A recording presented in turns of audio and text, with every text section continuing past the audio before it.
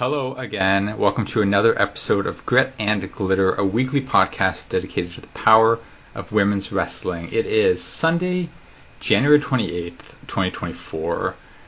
3 days ago, the Wall Street Journal reported that a former WWE paralegal was filing a lawsuit against WWE, Vince McMahon, and Jordynne Laurinaitis regarding the 3 years that she worked for WWE, during which time she was the victim of just non-stop physical, mental, emotional abuse and torture from Vince and Johnny Ace, of being trafficked to other employees, of having explicit photos and videos of her shared with thousands of people, according to her lawyers, members of the staff, other wrestlers, her being used as a bargaining chip in trying to get Brock Lesnar to re-sign with the company. Just a mountain of literally 67 pages long is the official lawsuit filed in Connecticut. I made it to page 12, and then I was like, I can't do anymore. Yeah, sorry. I'm going to jump in here and just say, I could read a very few pages of it before I was like, gross. I can't actually read the details of this anymore. I just need to know who's involved and what the general scope of it is, because man, is it vile. And even to that extent, it's like, okay, we don't really know who's involved, because by all indications, it's one of these things where it's like, oh, the whole system is rotten to the core. Mm-hmm. Vince and John Laurinaitis are the two names named, but there's a couple of paragraphs of, unknown people who, in legalese, it says will be referred to as corporate board member number 1, corporate board member number 2, and the plaintiff says that, this went on for years, and like tons of people knew about this, and they all turned a blind eye. They couldn't care. The only time that they ever really cared was when the Wall Street Journal did their first 2 articles a couple of years ago now, or a year or 2 ago now. I think close to 2 at this point. Yeah, and even then, they're like, oh, then the board made a show of like, oh, we're going to look into this. This is serious. And even at that point, it's like nobody interviewed her. Nobody came to talk to her, and the only thing they were really cared about was like the money. Hey, where'd the money go? What did Vince do with that money? They didn't actually care about like the victims, or about like the actual people involved. Mm-hmm. It's pretty tough to stomach, and I've got a pretty strong stomach. I can usually tough it through the details, but man, oh man, it's just another atrocity of Vince McMahon and what he and his culture of yes men and cronies have been able to breed and allow at that company.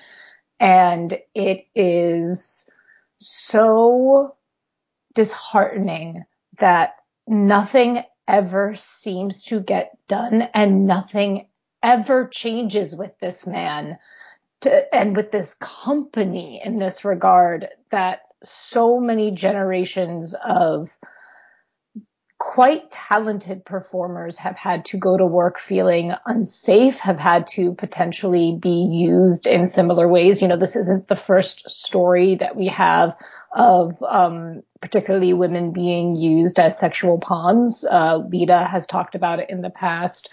Ashley Massaro has talked about it. Talked about it at length, and no one listened, to the point of her death. And it's just so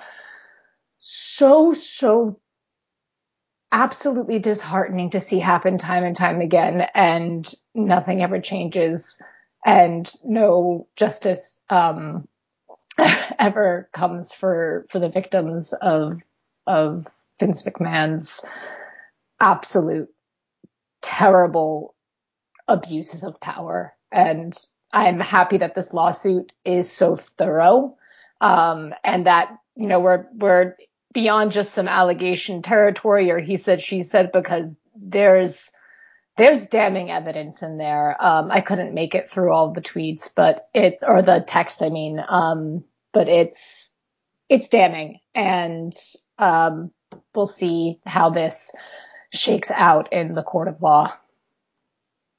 1992, we had referee Rita Marie come forward and say, Vince raped me in the back of a limo 6 years ago. Nothing came of it. That 2006, the Palm Beach Post reported that Vince had exposed himself and tried to force himself on an employee at a tanning salon in Florida, and nothing came of it. You know, that's a 20-year gap between those two there, and now it's been another 18 years. This is coming out now. There's a lot of more evidence this time. The FBI fully subpoenaed Vince's phone, and so they have lots of texts. They have lots of other things like that. Hopefully that will be the big difference maker this time. Hopefully, you know, Vince, it's one of these situations, like Vince is like 78 or something like that. It's like, even if he goes to prison, like, big whoop, you know? It's a full Harvey Weinstein thing. It's like, big whoop. He's got like 10 years left in his life anyway. Like, what does that mean? But how can we dismantle this at the company level? It has to stop. Like, this cannot keep happening to people who are employed. Some of them not even, like in this case, you know, it's a full-time employee. But remember, some of these people are independent contractors who are coming in and getting their absolute, their brains and bodies destroyed for this company. And you know, there has to be a change of culture. At some point, someone's got to come in and say, this has to stop and we can no longer allow this to happen. And I mean, it's at least 4 decades of this, if we even go back to the Ring Boy scandal. So, I mean, this is nothing new. This is a very clear pattern of behavior, and case after case after case, we see the same sorts of things happening with McMahon, and it gets a little bit of conversation and then just fades into the background of all the other fucking terrible things he's done.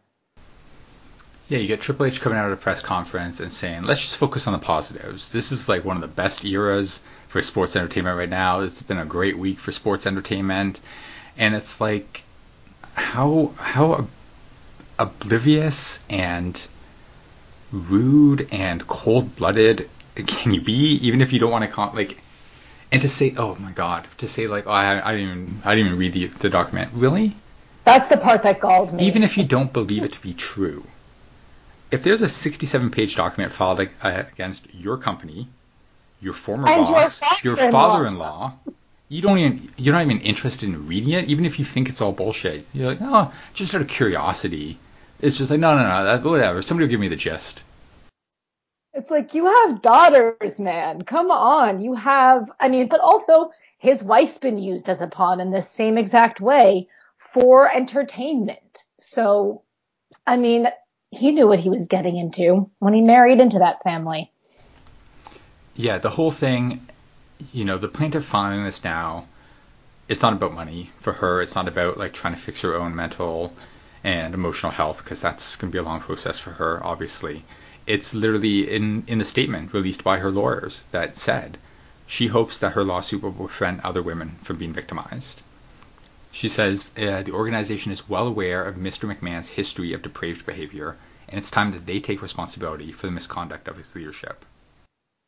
It's an incredibly brave thing to do because, look, people have tried and failed, and she's had to suffer some absolutely grotesque abuse, just some of the worst stuff I've read. Like, it sickens me. And I commend her for having the wherewithal to be able to relive this for the near future again and again, because that's not easy, and it really does take a lot of courage and a lot of strength to be able to withstand the scrutiny and the some of the hate that's going to come her way because of this. As I said, the filing was filed on Thursday, so this week. As we know, with the legal system, it could be years before, you know, it could be a year and a half before this goes to trial, before we get any sort of furthering of this, any sort of resolution to any of this. So we'll keep watching. We'll keep hoping for a happy ending for her, for all the other women involved, women like Ashley Massaro, women like Terry Runnels, who said back in the day that Lesnar exposed himself to her, and nothing was ever done about it. And now, hey, look, here we are again. Here we are again. Same names, different decade. Yeah. So that's all we can do is give them their hopes and their well wishes. We are going to be talking about the Women's Royal Rumble match this week because honestly, that's what Bayley and Candice LeRae and all of them deserve, right? They don't deserve us to like ignore their efforts. Cargill. Can we just mention finally we get to see Jade Cargill in action again after months of plying her craft. So can we talk about the exciting moments? Can we? I want to turn away from the crap. Oh, the one moment. There was one moment that had me shaking out of like joy and excitement because I was so shocked to see her. Okay, let's get down to it. Let's talk Rumble. Tell you what, we'll go to the theme song. The Glitterati are here as well. M has some of the gang talking about Effy's Big Gay Brunch Tampa, a show filled with wonderful people that we love and support. Jackie and I are here to talk about the Royal Rumble. Breathe out, exhale. Let's do this. Let's go.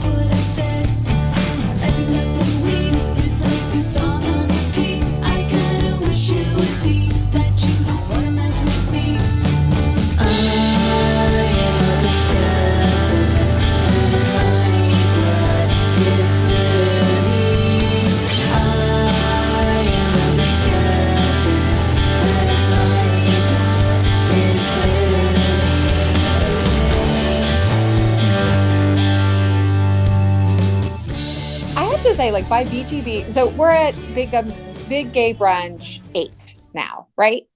Mm-hmm.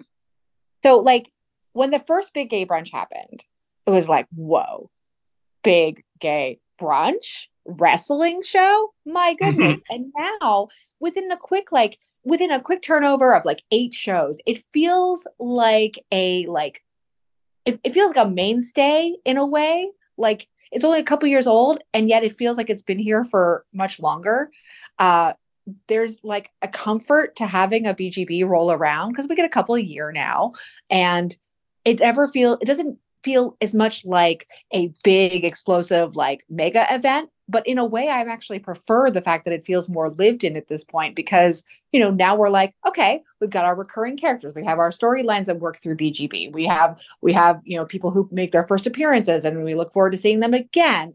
And we know there will be another time. I think one of the nice things about getting past that, like, oh, this is a really special, like big first new thing is now you're a staple. Like Effy has created a like staple show that's going to happen a couple times a year and you can kind of mark a calendar for it.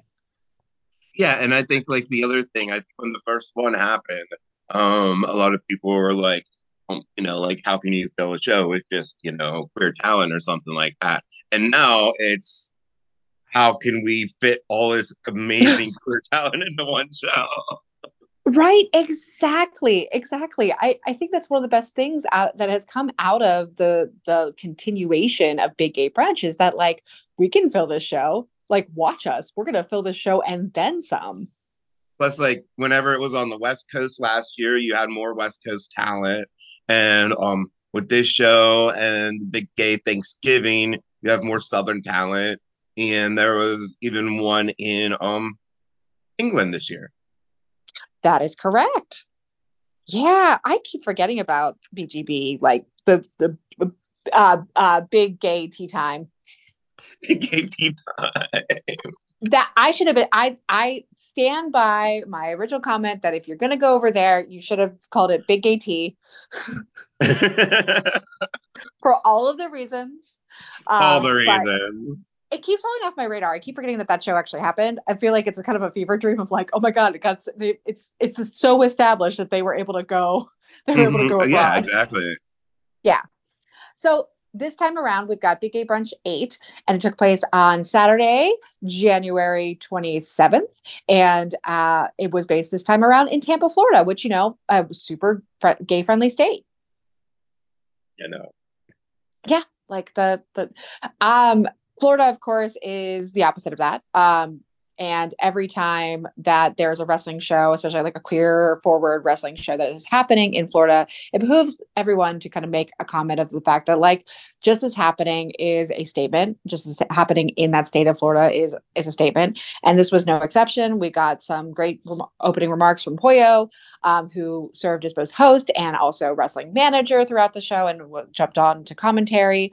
Who else was on our commentary team? This was an eclectic crew. Oh God, yes. We had Chris Riddle was the mainstay. Mm-hmm. And he's a commentator from the down in South. And then we had some visitors, starting with Nick Gage, Asha Slamovich, Cole Radrick, Billy Dixon, and Alec Price. Which I love. Alec Price. He's I love him. What was your comparison to Alec Price on commentary? I don't remember he sounded like Ted. He sounded like Ted. Couldn't have put it better myself. Absolutely true. Absolutely true. Yeah, so BGB has been, the commentary is typically a little tighter than this as far as like the number of people and like the rotation.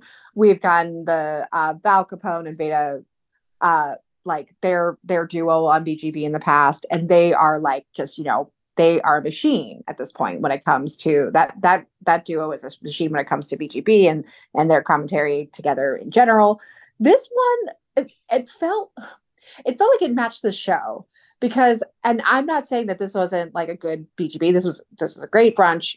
This is a great show as typical. This one felt like it was a little looser, a little bit more of a variety. It felt a little like more kind of scattered parts and a lot of like matches without a clear storyline that was running through them, a bunch of debuts or people who don't regularly appear at the brunch shows. So that was really exciting because we get to see some new faces, get to see some new matchups, keep things interesting. And the commentary really reflected that because it felt like every match there was like a change in the commentary lineup. And I was having this like bit of like whiplash effect of like, okay, wait, who am I listening to now? Yeah, I mean, Nick Gage is always interesting, I guess you could say. Ooh, that damning with faint praise there. And yeah, I mean, like I thought everyone did a pretty good job. Can't complain. Yeah, kudos to Chris for holding down the fort and kind of keeping things yeah, what I was going to say, I think Beta was on a certain boat this weekend. So I don't think that I think that's why they weren't available for the brunch. No, I mean, and honestly, let's give Beta a break. Let's give Beta chances to do other things. I'm sure they were working. I'm sure they were working. I'm sure they they were were never not working. that is a household that is never at home. Okay, so let's dive in a little bit. So we had a roving cast of characters on the commentary. We had just as much variety when it came to the matches themselves. We won't dive through everything because of course we know you're also listening about the Royal Rumble and we don't want to take up too much time, but like let's talk about some of the matches that stood out. I was really thrilled to see the opening match, Keita Murray, who I just love. I love Keita Murray. See, I just saw Noah like the last big Thanksgiving, and I freaking fell in love with him. Oh, this was a great opening match. These two had such good ring chemistry. Yeah. I thought it was an amazing way to open the show, and yeah, just definitely want to see Noah back. Regular GCW shows, at the front shows, Yeah, and this is a lot of like we're gonna be doing a lot of manifesting in this conversation because John and I will both be at Big Gay Brunch 9 in Philadelphia in April. So I would love to see any number of these people that were on this show make a return in Philly. And I feel like based on some of the regions and operations of where people are located, based on some of that, I feel like we will see some returns in BGB9. But yes, don't know if we'll see Kita and Noah back on the BGB9 card, but I'm so glad to see this. I love when Big A Brunch can highlight a variety of wrestling styles within the realm, because I think that, like, there's still this idea of like pigeonholing queer wrestling into like one thing or another. And Big A Brunch has done such a great job of highlighting wrestlers who are of the LGBTQ plus spectrum, but bring also a huge variety of styles to their wrestling, as we'll talk about. And Kita and Noah just like delivered right off the bat. Speaking of styles of wrestling, what's the most unique style of wrestling you can think of? I think the Creeps probably have that. So yes, let's get to talk about Creeps much, and it's a shame because they are a delight.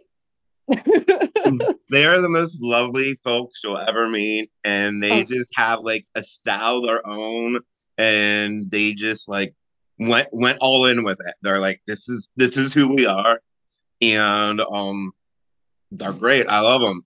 I was so thrilled to see them on this card.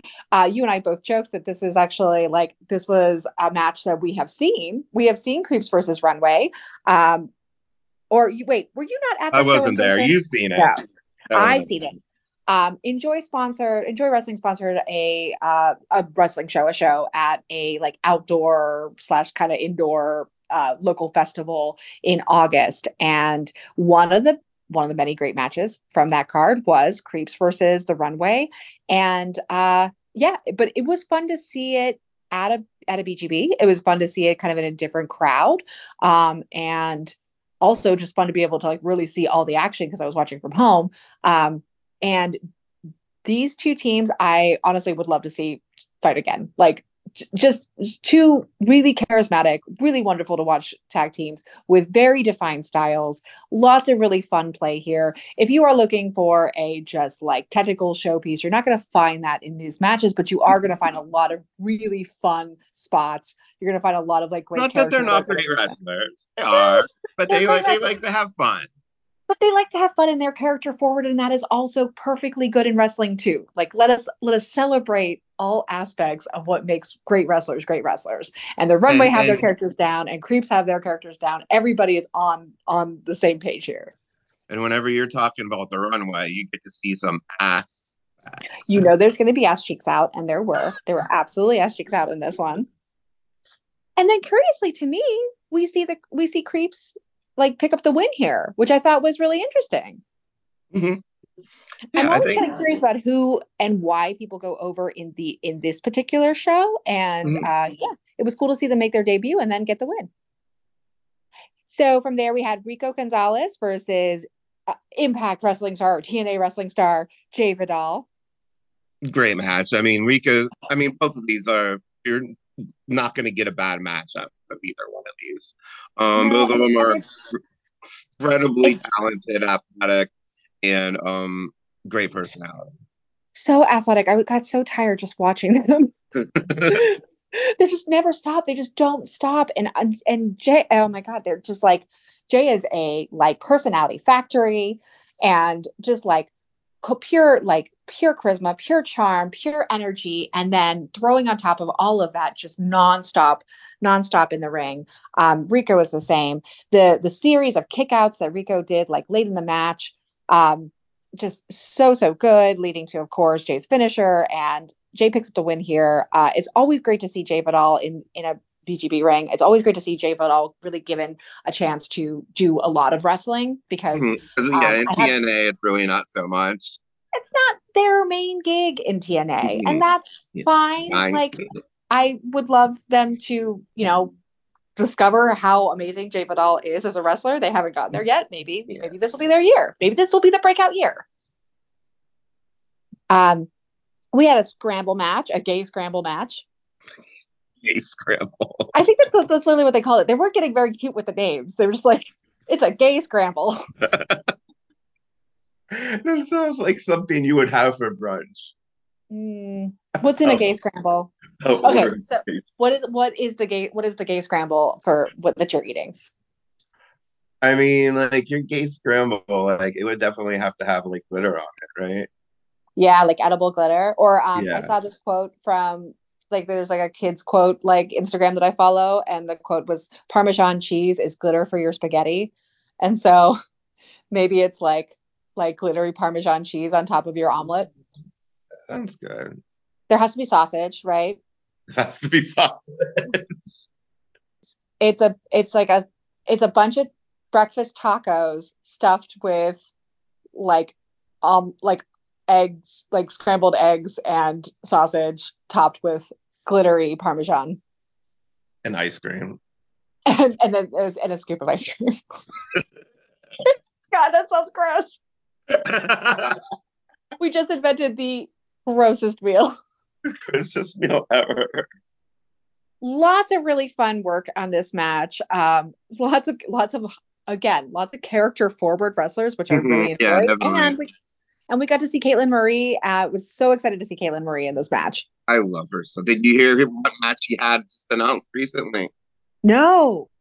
A very gay, very incredible match coming up at BXS against Ziggy Heim in New So York. so exciting. So exciting. Oh, That should be fantastic. incredible. I just absolutely psyched for that. So great to see her in this. I love Caitlyn. I think she has her promos are just like off the charts. She's so much fun. Who does she remind you of? Because she gives me big vibes of a big indie wrestling woman of yore, but I'm like I have a hard time of like nailing it down. Almost like a Becca vibe, Yeah, but like a different, you know what I mean? Like a different character, but like same like kind of like promo style. yeah, absolutely. Has that like attitude, has that character work in her like fully in her promo. It's not like just like a straight up promo. Yeah, definitely, definitely. Oh, And yeah, I so loved fun. I thought Ron did great too. Ron That did the big man dive was incredible. Oh my God. I was worried for him. Oh, but so good. Lots of I love a scramble where you've got like really distinct people, like distinct Mhm. wrestlers in them. I mean, no shade to GCW, but oftentimes GCW will have scrambles where it's like five guys who I have a hard time telling apart. Mhm. Yes, or like other companies, it's just like five dudes in like a black shirt and jeans. Yeah. You know, Yeah. like all right. Yeah. Jace Carson versus Dan Johnson versus little Steve and Willerby. Grassmite. Like, and they're all just guys in trunks. They're all just Hmm. guys in tights. Like it. I. Well, I. that's why I love the women's wrestling and queer wrestling because you're not very often gonna get some person in just black trunks and a t-shirt. It's true. It's true. And I don't mean to be dismissive of the wrestlers out there who are working the black tights and t-shirt look. Like you respect to you. It's just especially in a scramble, it's important to have some variety there. It's important to like for the audience. If there's not like some intense like reason for everyone to be competing, it's nice to just have a variety of people featured in the ring so that as an audience member, there's there's different things for me to watch in the midst of this. There's different things for me to pay attention to. There is variety for me to like to hold my attention. So yes, we see Saraya Saber take up the win here. I had never seen Sigrid, daughter of Tyr. I think I've like seen them before. I don't know if I've like seen one of their matches before, but I I like the style. I am in on I'm all in on Sigrid. So uh, I need to find where they are currently working so I can see some more because I am into this aesthetic. I'm into this style. I'm always down for a like wrestler who's working in that Viking mode. Absolutely. More Sigrid, please and thank you. Billy Dixon returns to Big Gay Brunch against not Maid Maid Akira. Kira Maid Kira? who wrestled in Crocs. It, yes, and a gorgeous, gorgeous pink pigtailed do. Mhm. Love, love, love, love. Um, yes. So Billy Dixon has not won a BGB match, if I remember correctly. Was coming in with a loss record, so a complete loss record. So this was exciting because Billy Dixon picks up the win here. This match is a little nuts. This is real. They get into some wrestling here. This match was real goofy. I mean, you have made Kira to begin with, so I Yeah, mean, it's going to be good, this and it's is going to yeah. be violent. Yes, goofy and violent. Again, this is kind of what I'm talking about when it comes to this particular BGB is like the tonal shifts on this. It stayed real loose, and then you would get matches that got real intense. You get like Jay and Rico, who like Jay comes in like super high energy, super charismatic, party and fun, but like the match very quickly becomes super intense. And then you get Billy Dixon versus Maid Kira, and it's like showing this and I say this as a high compliment. You would not show this match to just anyone. If I am showing it to the right person is going to flip out for this match. But if I Hmm. am showing this to just random John wrestling fan, no, Hmm. no, not going to work. No, you don't think Meltzer would love this match? I think Meltzer would be very confused by this match, but also this match isn't for Meltzer, and that's what I love Exactly. about BGB. There's so many matches that are not just that are for specific audiences, and that is okay. You get enough variety on a big gay brunch where you're going to get something for everybody, and not every match is going to be to your style. I am sure there are people in the room who are like who aren't super up on Billy Dixon versus Maid Kira, although it did not sound like that. I feel like everybody in the room was definitely here for it. But in general, not every wrestling person is going to be into every match that is on these cards, but that's fine. That's why you have a variety. That's why you And like have the the next selection. match is just big boy match. Okay. Okay. So good job, Billy. Glad for enjoyed these shenanigans. I hope I see more Maid Kira. What a weird, wonderful time. What a weird, wonderfully violent time we had. Let's talk Parrow versus Karam. Because me, you gotta know me. I love a beefy boy battle. Ooh. This was my favorite match. So like, let me tell you this: the first time I like saw Pro like online or whatever, it was before I ever saw him wrestle. And I just started following him because he had cute pictures in costumes with his boyfriend. I'm Mm-hmm, like, mm-hmm. this big man is adorable and I love him. And he is scary when he is in the ring. So, yeah, because Parrow for me has been such an interesting journey of like getting to know a wrestler kind of by their sort of real life, like they're like more like their But they yeah let you see. And so yeah they let you see. So like is same Dawn because I saw them probably first like online, championing LGBTQ wrestlers and sharing cute pictures of them and their partner, like so like him and their partner. So like I'm getting to see this like cuddly side. And what I love about Big Gay Brunch Parrow is that he's full monster, full monster. like there's no Like, like joking around or no, anything. comes out bloodthirsty looking ready to kill. Everybody's like flipping in the bird. Like he is a heel and he's over as a heel in BGB, which I love. Because that's, I mean, Arrow's one of the few people that are just steady with, pretty much every big gay brunch, maybe with the exception of like the Europe one. He's gonna be there. He's gonna do his thing. He's gonna leave. You know. Yeah, yeah. And he's a fixture. I think he's been on most of the BGBs, if not all of Mhm. them. Yeah. And it's great. Like you should like I like the variety and I like the idea that we get some new faces on each of these cards, but I also do like that there's continuation. I want to see some of these regular players because I do want to see kind of the evolution of these wrestlers in these characters in this setting. For Parrow, that just means I want to keep seeing how he's going to destroy people. Hmm. Yeah, and And I mean, I would say that like core people that are there all the time, I'm gonna say probably like Parrow, Bayley, Sheik, and BUSSY, I would say I've been at pretty much all of them, if not all of them. Yeah. And that makes sense. That's the core of the group that started this journey, and that's where we are. Like it's good to have them as the center. So this match rocked. The gay cornerstones. The gay cornerstones, our gay hearts. Our gay heart and soul. And then the next match was freaking incredible. Dark Sheik against Shea Monet, which we need more Shea in the States. We need more Shea everywhere. Just absolutely incredible. Need more Shea. I mean, obviously Dark Sheik was great too. We get to see Dark Sheik a lot.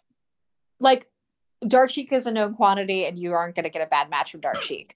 So what's great when you have Dark Sheik going up against somebody who is new to Big Gay Brunch, and is kind of just generally like just on the up and up, like we get to pay attention to both of these wrestlers, but we know Dark Sheik's going to deliver. Like we know that. So then our attention, we can feel free to like kind of pay a little bit more attention to their opponent, to Shea, and it's like, that's great. I think that there's a brilliant genius in booking a established known quantity, a like favorite and icon against somebody who could use that attention. And we get that here. And I thought this match was absolutely fantastic. For me, the only thing that it suffered from is that I was still like just so hyped on the Parrow Karat match. I was just like still in that zone. Yeah, I was going through online today for working on my article, and I saw a tweet that Brett Lauderdale, the owner of GCW, put out, and he said that this was one of the best matches of the weekend. So if the promoter liked your match, hopefully that means we see more. Yeah, let's see some Shea Monet in Philadelphia is what I'm saying. Yeah, definitely. After that match, we got Sawyer Wreck versus Lindsay Snow. Sawyer is, of course, a GCW mainstay. We've seen Sawyer at a Big Gay Brunch before. We think this is Lindsay's first Big Gay Brunch. I'm pretty sure. I'm pretty sure it is. I'm pretty sure. I don't want to say like absolutely definite. I'm completely 100% confident, but I'm pretty sure. And how great to see Lindsay was in what's that fucking the job Bloodsport. She was in the Bloodsport 1 year, but I don't think she was in Brunch. I was so thrilled to see her in this zone. I was so thrilled to see her versus Sawyer Wreck. It was great. We got a beefy boy battle, and now we're getting like monster lady battle. Yeah, and I think Sawyer even missed the show the day before, I think from food poisoning. So she came back quick, and you know, what you just like kind of like what we said with Dark Sheik or Parrow. Sawyer's gonna give you, what Sawyer's gonna give you. You know what I mean? Now Lindsay is kind of like, you could go any direction with Lindsay. She can go with you on the mat. She can go with you with strikes. She can go with you hardcore style. I think she's very versatile. Is this the year that we get like? Is this a breakout year for Lindsay Snow? I really hope so. I don't think Lindsay takes shit from people, and a lot of times in wrestling that doesn't work well for you. Yeah. If that makes sense, if you know what I'm saying. I just always wonder why we don't see Lindsay more in GCW.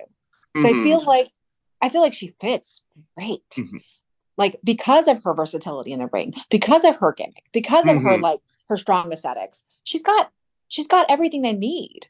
Especially for a company like GCW, where you could put her in a death match, or you could put her like in a traditional match, or Bloodsport, like she's already been in. So I mean, like, yeah, pretty much everything. Yeah, I mean, I get it. GCW has a vibe that like is not going to work for every woman wrestler out there. Like and that's the case for almost any promotion. But Lindsay seems like a slam dunk. So like maybe if I don't mean like breakout year for Lindsay, like is this the year where we see Lindsay Snow like consistently used by GCW. And maybe it's because of where she's based, maybe it's like a location issue, but I really think that she would make just a fantastic addition to like the regular roster of people used. Yeah. Yeah. I just think everything about Lindsay's super cool. Like her look, her attitude. Yeah, she And has a great, obviously. and she has a manager. She has a great manager. Yeah. So like fantastic work. I And love Nick Gage is a big Lindsay Snow fan. I feel like that is appropriate. I want to see that match. I want to see Nick Gage. I want to see that match. And finally, of course, our main event was Bussy, Alley Catch, and Effy versus Mace Madden and Mansoor doing the circuit post release, really owning it too. I'm loving this energy of like, I'm out and I'm ready. I'm ready to be back where I want to be. I'm ready to be with the people I want to be with. I'm ready to wrestle where I wrestle at places that I came up through, and then wrestle in those places that are indebted to the place I came up through. I'm just like, I'm really into Mansoor's, like, I'm really into his like post-release energy. Yeah, Mansoor had an incredible match with Dark. Did you see the match at Dark Cheek? Oh yeah. Okay, yeah, that was like with the first week of the year or something, and it was like, oh shit, gotta get out my notepad for matches of the year already, you know? So good. So good, and felt good, like felt like just it was a coming home essentially, and it was so nice to see someone like get up like such an incredible match like right out the gate for their year, right out their gate for their like their new journey, the new like chapter in their career. Mm-hmm. Yeah, and I thought this was a fun match. Yeah. This went, like everywhere you would expect this match to go. You Yeah, know. exactly. I think maybe if I had one like tiny little thing, it's that like it kind of didn't do anything I didn't expect it to do, but like that feels like a stupid complaint to make when you're given all good stuff. Mm-hmm. Yeah. I I mean, guess I I don't would think have like liked they it. wanted to like go like overboard. You know what I mean?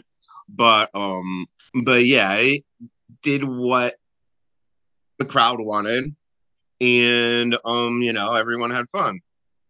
Did the finish feel like rushed to you? No, Like, I thought the kiss finish was fun. yeah, For what the match was, I mean, I don't think you needed like a huge moves to put the match away. what a kiss too, man. Like, okay, we've seen Effie kiss a lot of people, right? Like, lots of kissing, lots of kisses. That one, there was a little extra on that one. I wonder who's kissed more, Effie or Alex. Uh, Sawyer's getting up there too. Sawyer's breaking out there. Man, everyone's kissing in GCW. It's a kissing promotion. Get ready, collective weekend. There needs to be a new shirt. GCW, the kissing promotion. Yeah, but like game kissing wrestling. I wish that wrong. Is there a C? Is there like a synonym for kissing that starts with a C?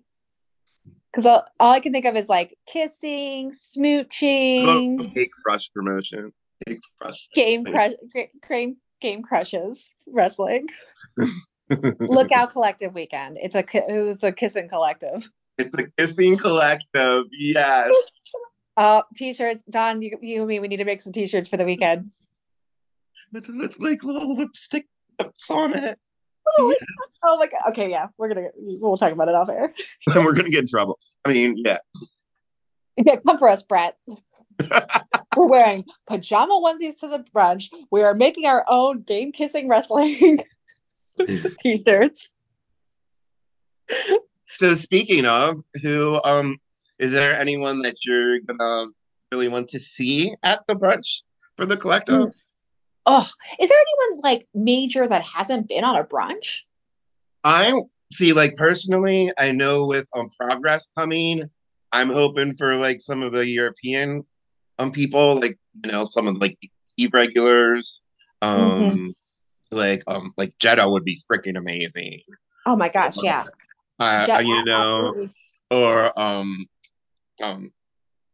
Be down with some Jetta, be down with some Charlie Morgan. mhm, Like absolutely. Those are probably like two of the higher ones on my list. God, yeah. Please. yeah. Can I put it out there? Can I put that wish out there? And Um, with TJPW having a couple shows, I'm hoping maybe Max can get in there. yeah, would nice to see. It would be great to see Max back. Maybe put Max in like a scramble, throw some points around, you know. You think we'll see some Benny? You think we'll see? I don't did Benny get announced with the group from TJW? Is I don't think I don't think she got announced with that group. Hmm. Yeah, I don't think so. Not as of right now. I'm Mm, waiting to see things as they develop. I mean, we got TJP, we've got DDT, we've got a bunch of, and there's other like Joshi promotions coming in as well. There's so other I mean, Joshi you could related throw talent. Mao in there too, right? That'd be super fun. Mao at the Big A brunch. Dude, that'd be so fun. Please, please, please, please, please, please, please, please, please, please. Oh, Well, what's his tag team name? With oh Speedball. no, oh no, we're gonna get canceled off the internet for not remembering. I I can't remember. Oh, don't brain is remember. broken. Brunch broke me. Yeah, yeah, him and Speedball at the brunch would be freaking awesome. Oh my God. So, yep, our next Big Gay Brunch is going to be in April, first weekend of April during WrestleMania weekend, the collective weekend, as we better know it. Um, I don't know if there are still tickets available, so you'll have to check that I out. But think Effy said very few last time I checked. very few. So get your GA tickets for that show and find me and Dawn and our other pals in tow. We'll be in pajama onesies. Feel free to wear one too. Join our crew. Join our game kissing crew. Our secret game changer kissing crowd. Game changing kissing crew. I thought this was a great brunch. This one definitely was in the in the mold of like anything goes, everything in, and I love that energy into a big gay brunch. So I'm really excited to see where they take that in Philadelphia and to see how they kind of double down on certain things. Really interested to see what they do with Parrow in Philadelphia. Whether we're gonna get like another twink gauntlet or Please, something like please, that. please. That's what I want so badly. I want another tweet gauntlet. Please, please, please, please, please. I need to be in person for a tweet gauntlet, please. I need to see all the twigs.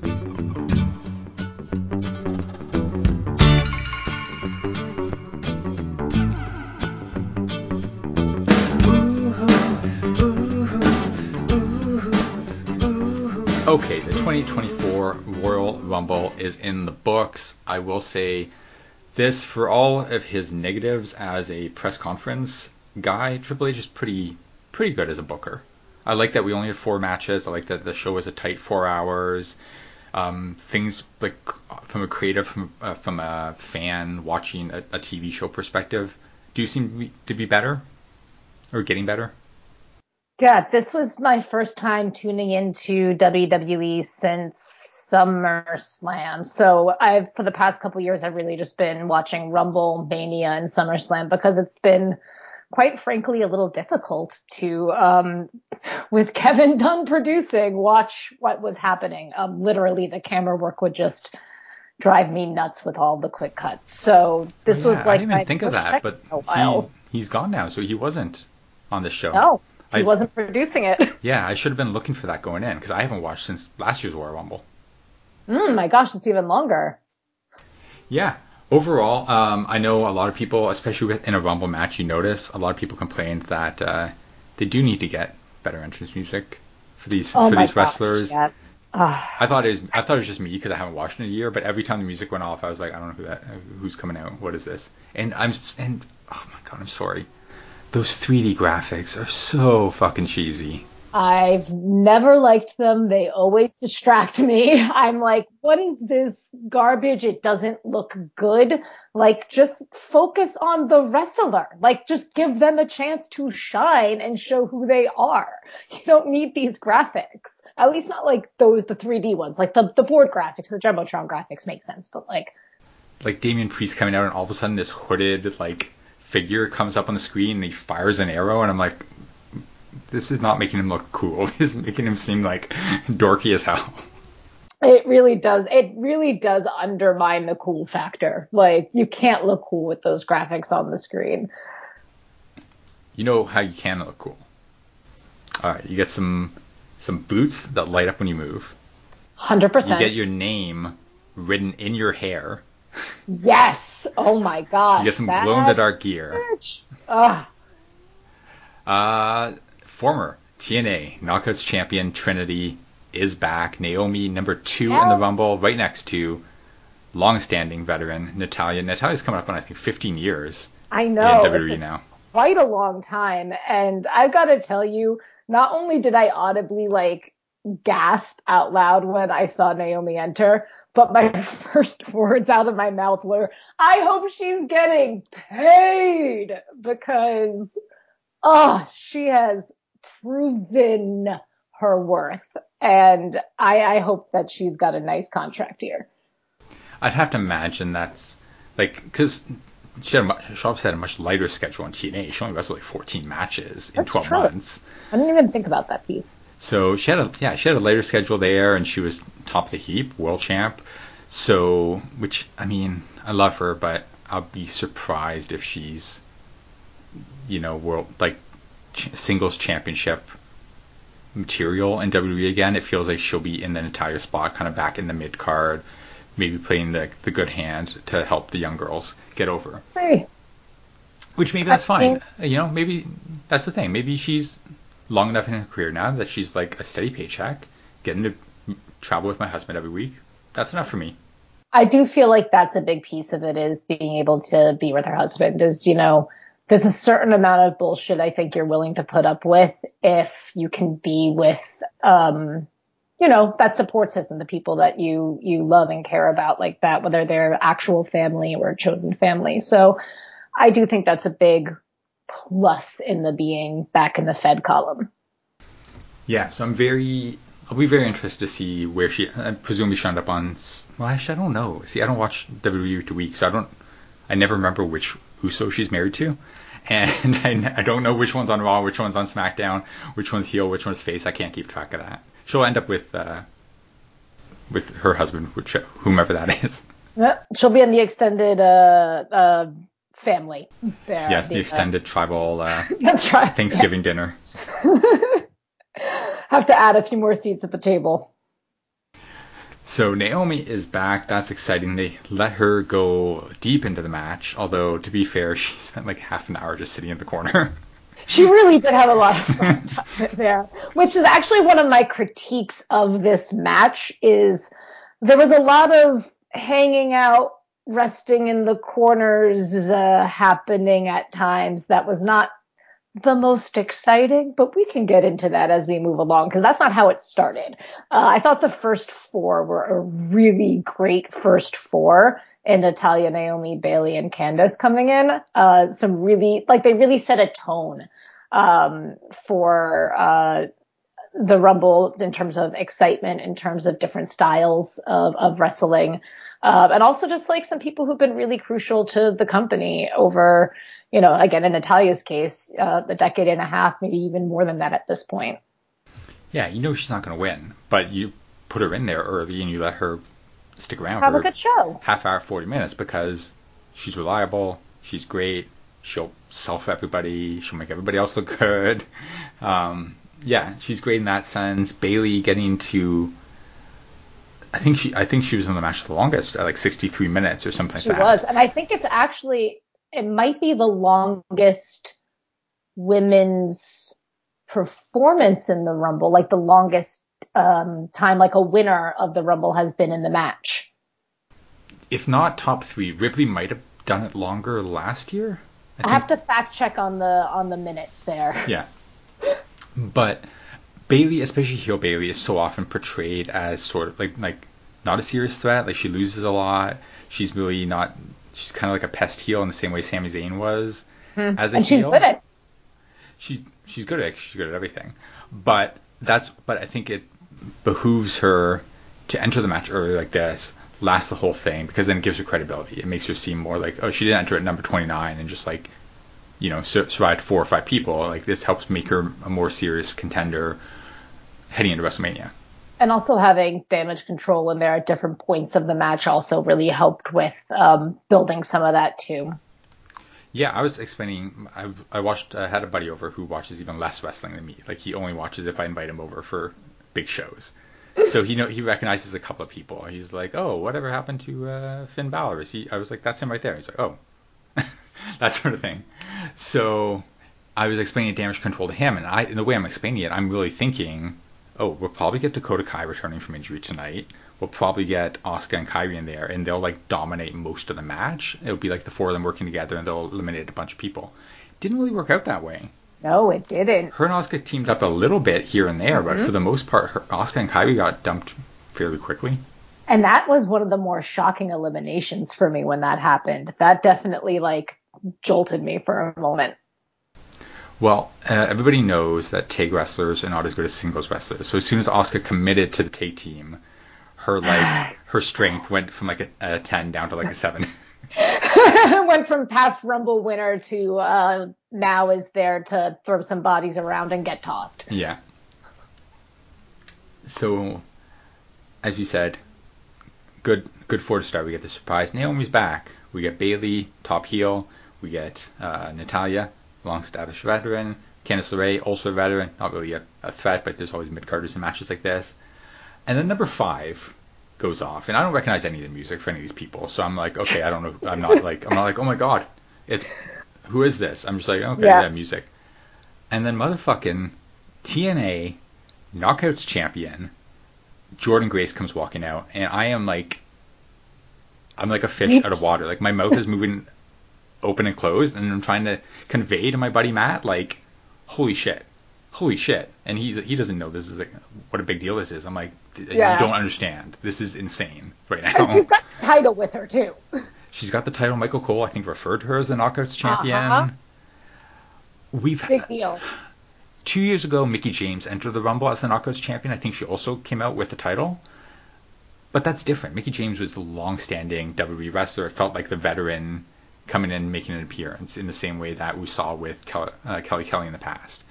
Jordynne Grace never set foot in a WWE ring before. Yep. Just straight up walked in, and it made my heart aflutter a little bit. Yeah, it's just so cool. It's just so cool to see, and then let her and Naomi have that moment as well. We're like, hey, it's you. What are you doing here? Oh, right.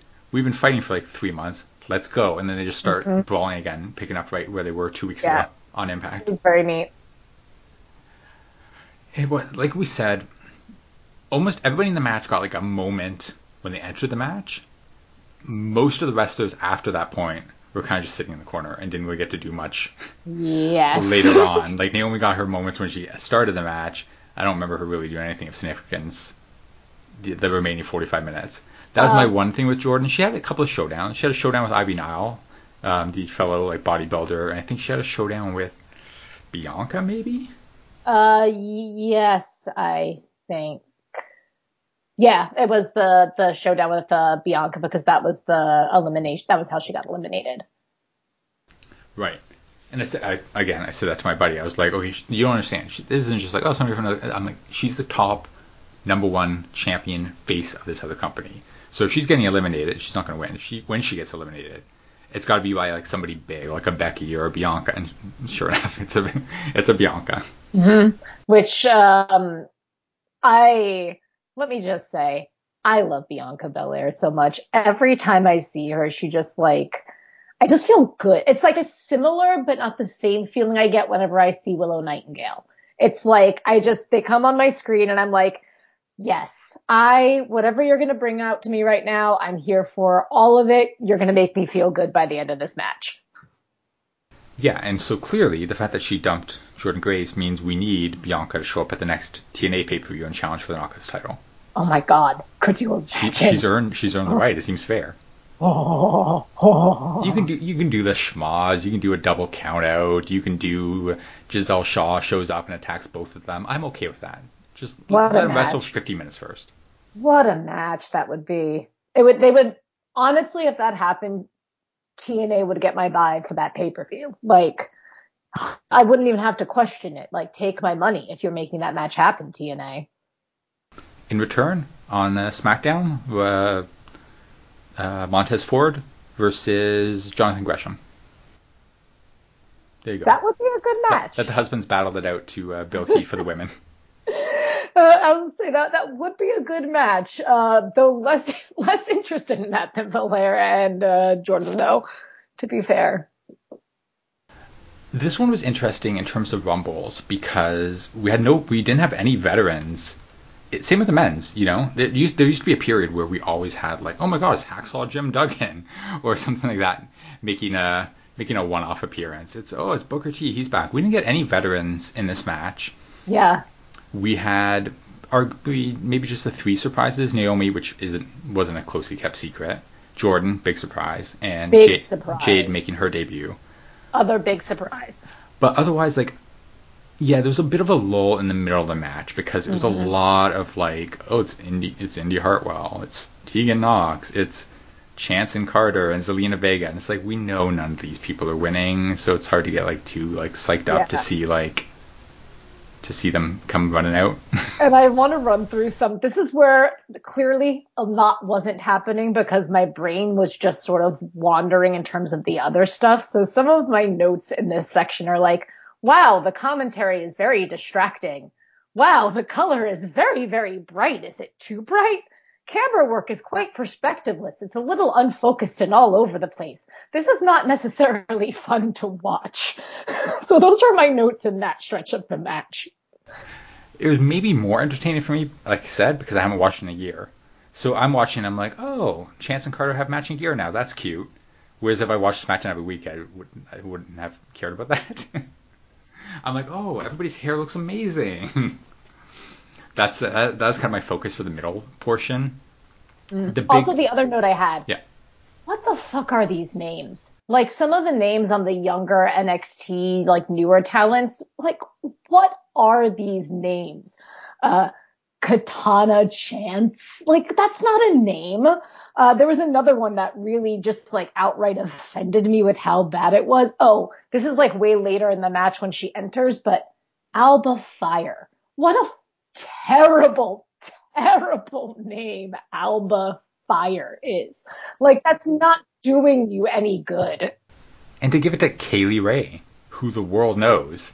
Right. Kaylee Ray, off from the UK scene. Kaylee Ray from Stardom. No, we're going to call her Alba. Uh-huh.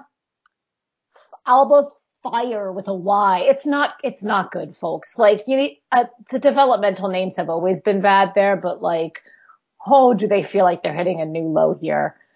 Ugh.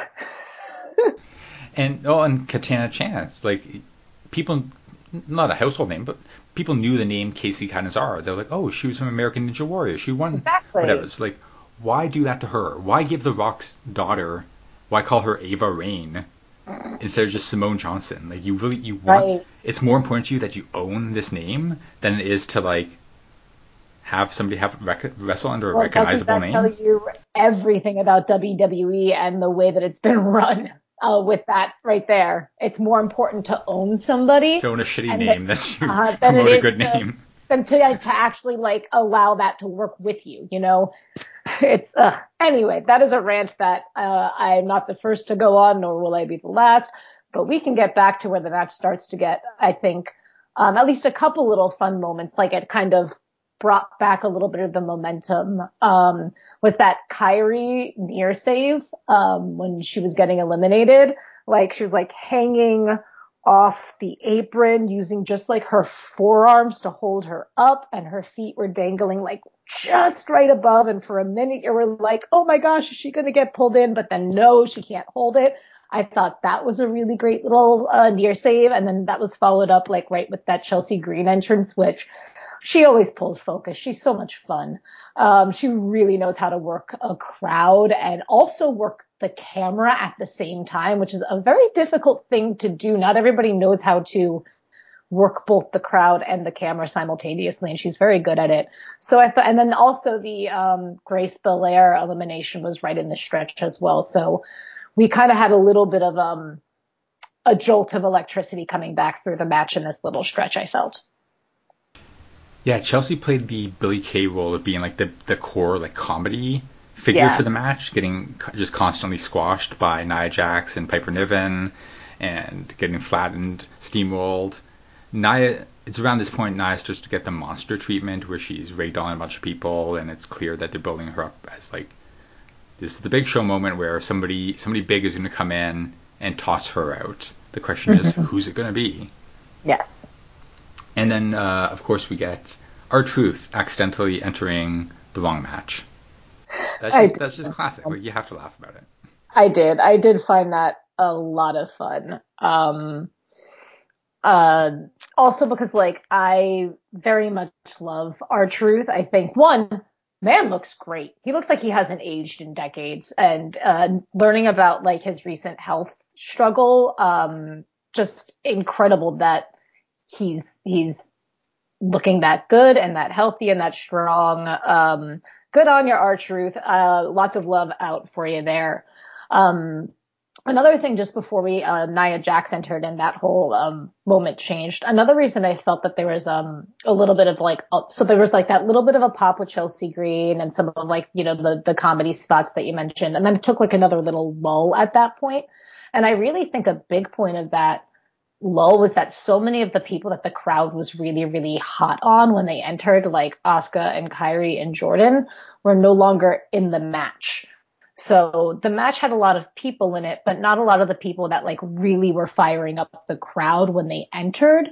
So I think that also was another weird spot of the booking, is like it started on a high and then it lulled and then it had a little bit of a peak and then it lulled again, before like the final push, which was the ending was fantastic, but we don't have to get there yet. Yeah, again, the surprises were all kind of like stacked to the front of the end. You know, we get Naomi at 2, we get Jordynne Grace at 5. We get, in terms of NXT representation, we only get 2 people from NXT. It's the 2 most obvious candidates, Roxanne Perez and Tiffany Stratton. I gotta assume they're both going to be full-time on Raw and SmackDown by the summer, because they've been ready to go for a while. I imagine. And Roxanne is just so talented and so full of potential. She's just a superstar in the making. Yeah, and getting to say to my buddy, like, hey, she's been on Grid and Glitter. Just like, I'm going to boast about that for the rest of my life. But they came in at 27 and 29, so they're like right at the end. We're up to the 26th entrant, and I'm like, there's really nobody from NXT? There were some years there, like in peak NXT, when they'd have like 7 or 8 people in the Rumble. Sometimes, yeah. Yeah, so interesting to weight it that way, where the middle is kind of just a lot of people that nobody takes serious as winners. It's like and it's also a weird booking, because in the collective memory of this match, it's just going to sort of be the beginning of the match and the end of the match, and the middle just sort of fell away entirely in some ways. But they did get it back at the end with the 2 NXT entrants that you mentioned, and then sandwiched between them was Jade Cargill, which got me so stoked. The standoff with Nia Jax just felt like, at that moment of the match, the biggest moment to that point. The crowd loved Jade Cargill and was so stoked on getting to see Cargill take out Nia Jax in the elimination. So that was like a hot moment. It was the right person. It was the right point. Like, really begin to elevate the energy push. Yeah, she looked great. I had to assume this was where she was going to debut. I mean, this is her first match in WWE. I was going to say, I thought she should win the whole thing. I thought, you want to make her a big-time star? Have her first match ever be the Rumble, and she wins it. Like, nobody's done that. Where her training's there. You know, if we don't know what her progress has been like at the Performance Center. I'm assuming because she clearly works at what they're trying to go for is going to be successful, but she might not be ready to win the whole Rumble yet and carry that responsibility. We just don't know how her skill set has developed. No, but they did let her eliminate Naomi and Becky Lynch. Yes, so they did. That's a resume. And yes, then it was a big showing for her. It was a great debut. And they teased what I think is going to be her WrestleMania match when she had a face-to-face with Bianca. So Bayley eliminates Bianca and Tiffany Stratton. We have our final three: Bayley, Jade Cargill, Liv Morgan. Do you have strong feelings about Liv Morgan? I like Liv Morgan. There's just something about her that I find very charming. I don't know if I could put my finger on exactly what it is. I think part of it is, I'm originally from New York and I live in Pennsylvania. So there's a lot of Jersey people in my life. And I just think there's just something in that kind of personality that it reminds me of a number of people that I know and is just very endearing to me. So I kind of love her a little bit, for whatever reason it might be. I'm just very endeared to her. Yeah, I know there's a lot of people who ride hard for her. I've never seen enough matches or promos to really know why or know like what it is specifically. Is it just the underdog nature of like they like her and she just has never gotten the ball in a big way? I know she was SmackDown champ, I think one time, but from what I can gather, it wasn't a very long or memorable reign. So I know people love her. I was surprised to see her in the final three. She was final two last year as well. So I was surprised to see her at the end and quite surprised to see her eliminate Jade because, like I said, I thought Jade should win the whole thing. And I really, as a part-time viewer, I don't view Liv as being, on the same level of a Jade or a Becky Lynch. I view her as being like a Tegan Nox. Yeah. So you had a similar sort of thought process to my husband when we were watching the match. He was thinking that Jade could win it all. And I was like, I don't think that's going to happen. I think whoever the final two are in the match are going to team up and eliminate Jade. I just have a feeling that's what it's going to play out to be. And sure enough, that is what it played out to be was, Bayley and Liv sort of each working to take Jade out of the match. And what I actually loved even more than that was the just absolute quick follow-up on that with Bayley taking out Liv. It was like Jade went and then Liv went within a beat afterwards, and it didn't even give you much time to process as a viewer, the eliminations that were playing out. And I loved how just absolute, just how fast and decisive that ending was. It was like, nope, I'm winning because I'm Bayley, and it's great. I believe Bayley is the fourth of the horsewomen to win the Rumble. She's almost always fourth in the four horsewomen through no fault of her own. It's just when the other three got called up from NXT, she stuck around because Triple H needed somebody to stick around. He couldn't lose everybody all at once. So it just feels like she's always working from behind to earn the same opportunities that are handed to Charlotte and to prove herself in a way that Becky and Mercedes get to. So cool for her to win, and I would have to suspect this is leading to her challenging Io Sky at WrestleMania, Bayley turning face for the first time in years, and then spending the summer. Presumably she wins and spends the summer going on a big babyface run against Io and Dakota and Asuka and whoever else. It seems like the natural path to take with that. I mean, there's clear history. There's a reason why Bayley would want to make that choice. So it all logics out when you think about it from a character development and story development way. But also it would just be a banger of a match. Io Sky versus Bayley in a main event Mania match sounds pretty fantastic if you ask me. And Triple H is in charge again. So we know, A, he loves Bayley. knows how to book her well. He's the one who That is started true. her whole NXT thing. B, we know that him and Shawn Michaels love to repeat and call back to their old storylines. So while we wait for Bayley to announce she's facing EO, while we wait for things to fall apart there, I get a feeling it would be very like Evolution, Batista turning on the gang. I can see that. Yeah. One of those like we know what we want to see. Is she going to make the decision? When's she going to do it? How's it going to happen? If that's our one match, we got Rhea Ripley on the other side of things. Is it just Ripley and Becky Lynch? Is that the biggest match possible? Oh, I don't know. I mean, I could see Ripley Belair. I could see, I mean, look, if you want to try to give Jade a big moment, even potentially a Ripley Jade, though I don't think that works out well for Jade if you try to book that. Cause I just think, again, there's an not like an inexperienced thing in terms of like she can't wrestle, but an inexperienced thing in terms of she's brand new into the company.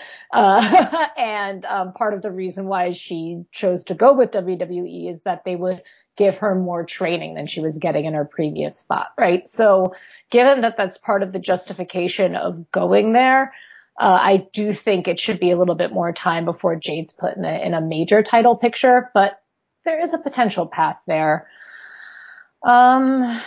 Honestly, having not really, again, been watching the week-to-week stuff, just sort of keeping, seeing clips as they kind of come through social media feeds. Yeah, Becky or Bianca really are the two names that seem most viable. Well, and before we get to WrestleMania, we got one more pay-per-view, Elimination Chamber, February 24th. In Australia. So I would have to imagine, since she didn't wrestle on this show, Rhea Ripley is going to defend the title in the Elimination Chamber first. Does that make sense? Or do they do a number one contender Elimination Chamber match? I guess they could really do it either way, because I mean, there's no clear challenger for Ripley, in my understanding. So that would be a way to give her a number one contender, without having to like do any kind of narrative writing. It's like a real, just kind of easy way to build a match in a short amount of time. I would hope that they're going to put Rhea Ripley in a match when they're in Australia, because that seems, yeah, I mean, look, it doesn't matter where you are. I feel like that's what the fans want to see. I was a little sad last night when I realized I was not going to get to see more of Mommy other than just a quick cut backstage here or there. Like, let me fawn. Let me watch her beat people up, please. It makes me happy. All right, I'm going to fantasy book Ripley defends in the Elimination Chamber. Okay, let's go. Comes down to her and Becky as the final two. Becky gets screwed by Dominic and Damian Priest and all them. So Ripley retains, but Becky's given a reason to be deserving of a rematch at WrestleMania. It sounds like a WWE match. I mean, the Mommy versus the Padre, I guess. Yes. versus El Hombre. Yeah, Mommy versus the man. Yeah. There you go. I can see that on the side of a bus. That's really what you need to do to sell WrestleManias. Can you picture it on the side of a bus? Or on the back of a collectible folding chair. If I ever see a WWE collectible folding chair in the wild at a thrift store, I'm absolutely going to buy it just for the novelty of it. I don't even care what the event is. I just feel like it's kitsch and I need something like that in my house just to say I have it. But I can't pay full price for it. I'm talking like, $3 thrift store find here. Not happening. My sister works at a thrift store in London, Ontario, not far from me, and one came through about a year or so ago, she told me, and they sold for like $120. Oh, damn, no, I'm not paying that shit. No. I don't even think it was autographed. I think it was just like WrestleMania 2019 thrift store chair, and people are like, yeah. Her boss looked on eBay and said people will pay $120, and that's what we're charging. No, I'm talking like find it in the VHS bin, and you're like, oh crap, I didn't know if they had. Maybe at a yard sale. Oh, yard sale might be the best place because someone's just trying to get rid of it.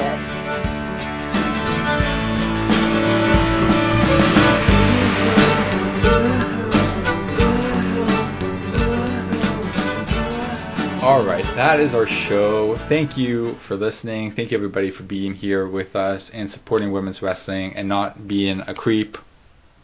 You can support us on Instagram, Twitter, or Patreon at Grit Glitter Pod.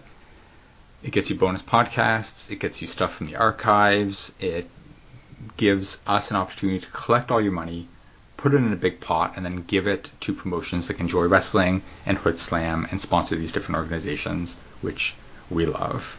Mm-hmm. I can't promise we'll do an episode on WrestleMania in 70 days, but maybe we will. You know, give me Jade and Bianca, and I'll think about it. Depends on the caliber, the quality of the match, you know. What are you selling us, WWE? Make us want to talk. Make us want to watch. Yeah, give me Jordynne Grace versus anybody, honestly. Give me her and Natalya on the free for all. Jordynne and Bianca. Let me see it. Run it. I want to see that match.